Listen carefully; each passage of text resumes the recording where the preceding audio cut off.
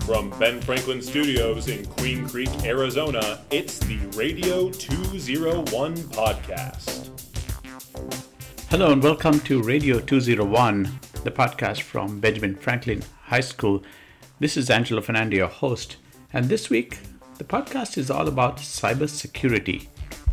Now, the cyber world and how we protect our digital lives is a kind of a complicated affair when you come to think about it. Anytime the word security is attached to another word, we tend to take it a lot more seriously. Homeland security, for example, national security, airline security, you get the idea. Now, cybersecurity is all about the good guys, or the white hats as we call them, going after the bad guys. Actually, the industry calls them bad actors. Now, to me, even that's a very odd label. Actors? Right? So as we kind of talk about it in the field, we have defenders, right? So defenders are those kind of fighting cyber crime. And then we have bad actors, right? Bad actors are the people, the groups, the organizations that are out there trying to commit, different various types of cyber crime. So it's probably something that you all have seen, right? We see the news articles that a brand that we like is closing a store, or they're not able to take online orders, or there's a school that's getting shut down because their computers don't work, their administration doesn't work, right? These are the effects of cybercrime, right? So we have these individuals, they're trying to profit off of malicious activities by either stealing information, locking down your services so they don't operate, then they make you pay so that they do operate, or they're stealing our personally identifiable information. So they're stealing credit cards, they're stealing social security numbers, medical information, anything that they can really make money off of. Now, that was Spencer Luke. He's a cybersecurity expert. I'll get to him in a moment. But cybersecurity is a real thing when you hear him speak. It is something that affects our lives. In schools, we have aggressive filters that block inbound cyber threats such as phishing attacks. At home, we have firewalls and antivirus software to stop those digital intruders. I'm not sure if you've heard of those cyber intruders hacking, say, a webcam in a child's bedroom, or even come across the term Zoom bombing, where someone could crash a Zoom conference call and take control of the microphone. In times like this, we are really thankful that there is such a thing as cybersecurity. It's become quickly a college level class. I've seen it advertised in many, many places. So for this reason or more, because we talk about safe digital practices, especially in my class, I invited Spencer Luke to talk to my students. Now, Spencer is a cybersecurity expert. He is a regional manager of sorts for 2 states, and he works for Microsoft. So when you hear him speak, you hear him talk about real threats, real issues, real intelligence that goes on in the back end that we never hear about perhaps on a day-to-day basis. So we've probably all seen kind of these articles, and that's what cybercrime is. When we think about, okay, what is cybercrime, and what is, the actual, sites of it? What does it actually look for an end user? Phishing emails, phishing type of activities are very common. So we have an email here, right? And what do we see? First off, it's always going to try and prompt you for some sort of immediate or urgent activity, right? So it's saying, hey, we're contacting you. There's been some unusual activity. This is a really kind of funny one because it's a phishing campaign that is alerting us about some sort of, fraudulent activity on our account, or it's attempting to, right? It's totally false. If I was paying really close attention, I could see that this is from Mazon, right? And not Amazon.com. And so it's trying to get me to click on something, put in my identity, put in my information. Wi-Fi, right? So in our schools, in our colleges, in our Starbucks and campuses and airports, right? Wi-Fi can also be another area in which people are committing cybercrime, right? With unsecured Wi-Fi, they're putting up fake Wi-Fi stations.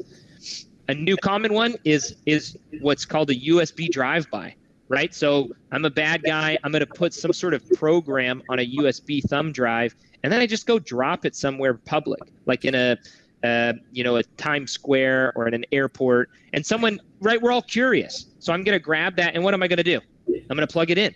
I plug it into my computer. I'm like, this is interesting. Wonder what could be on it.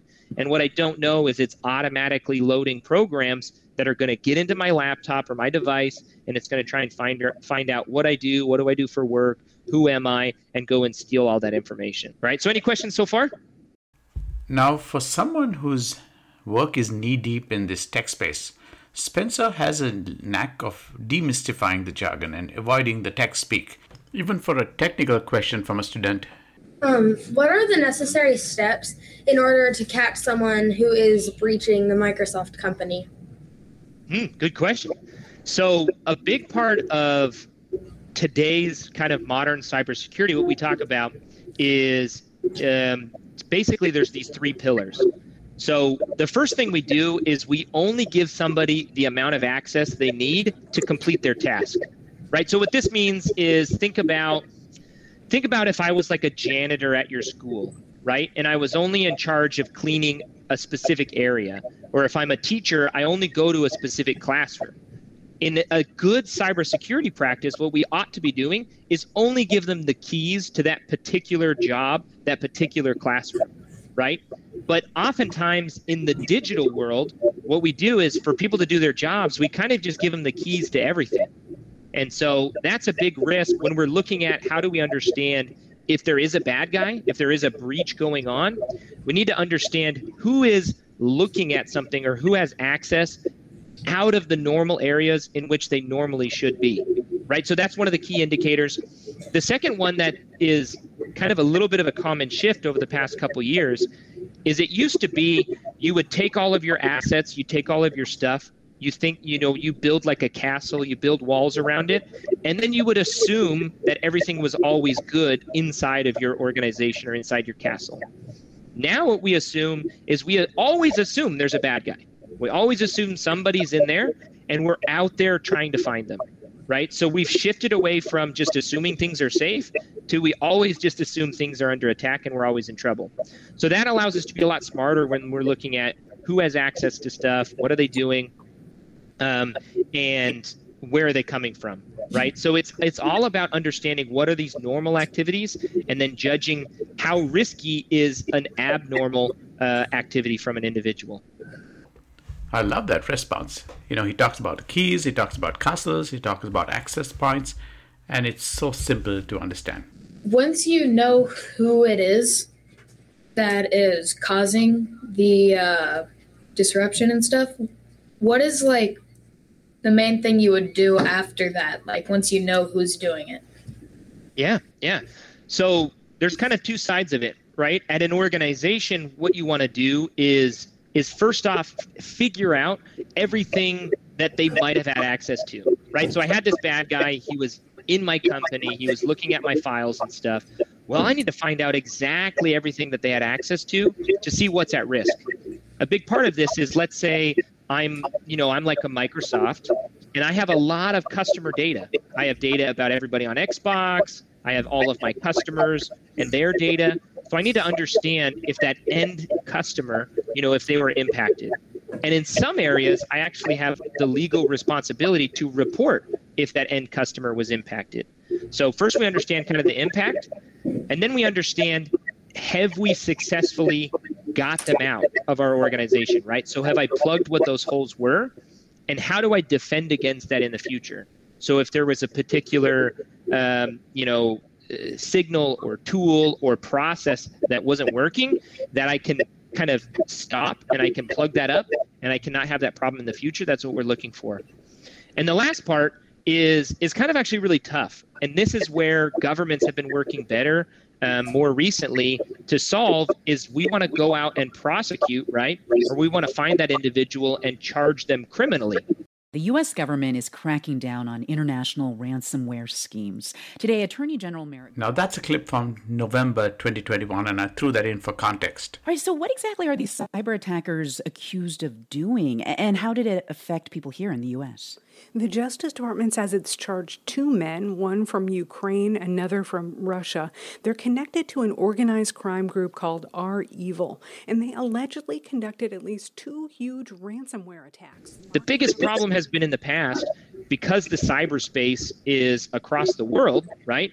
We have various different, organizations and countries and forces that need to work together in order to prosecute someone criminally for an action, right? Because if I'm in Africa or China or Russia and I committed an act against a school in the United States can stop that. They can prevent it, and they say, hey, we found out it was this individual person, but now I need to go convince that government, right, to prosecute that person and to charge them criminally. And in the past, we've had a really big problem with that.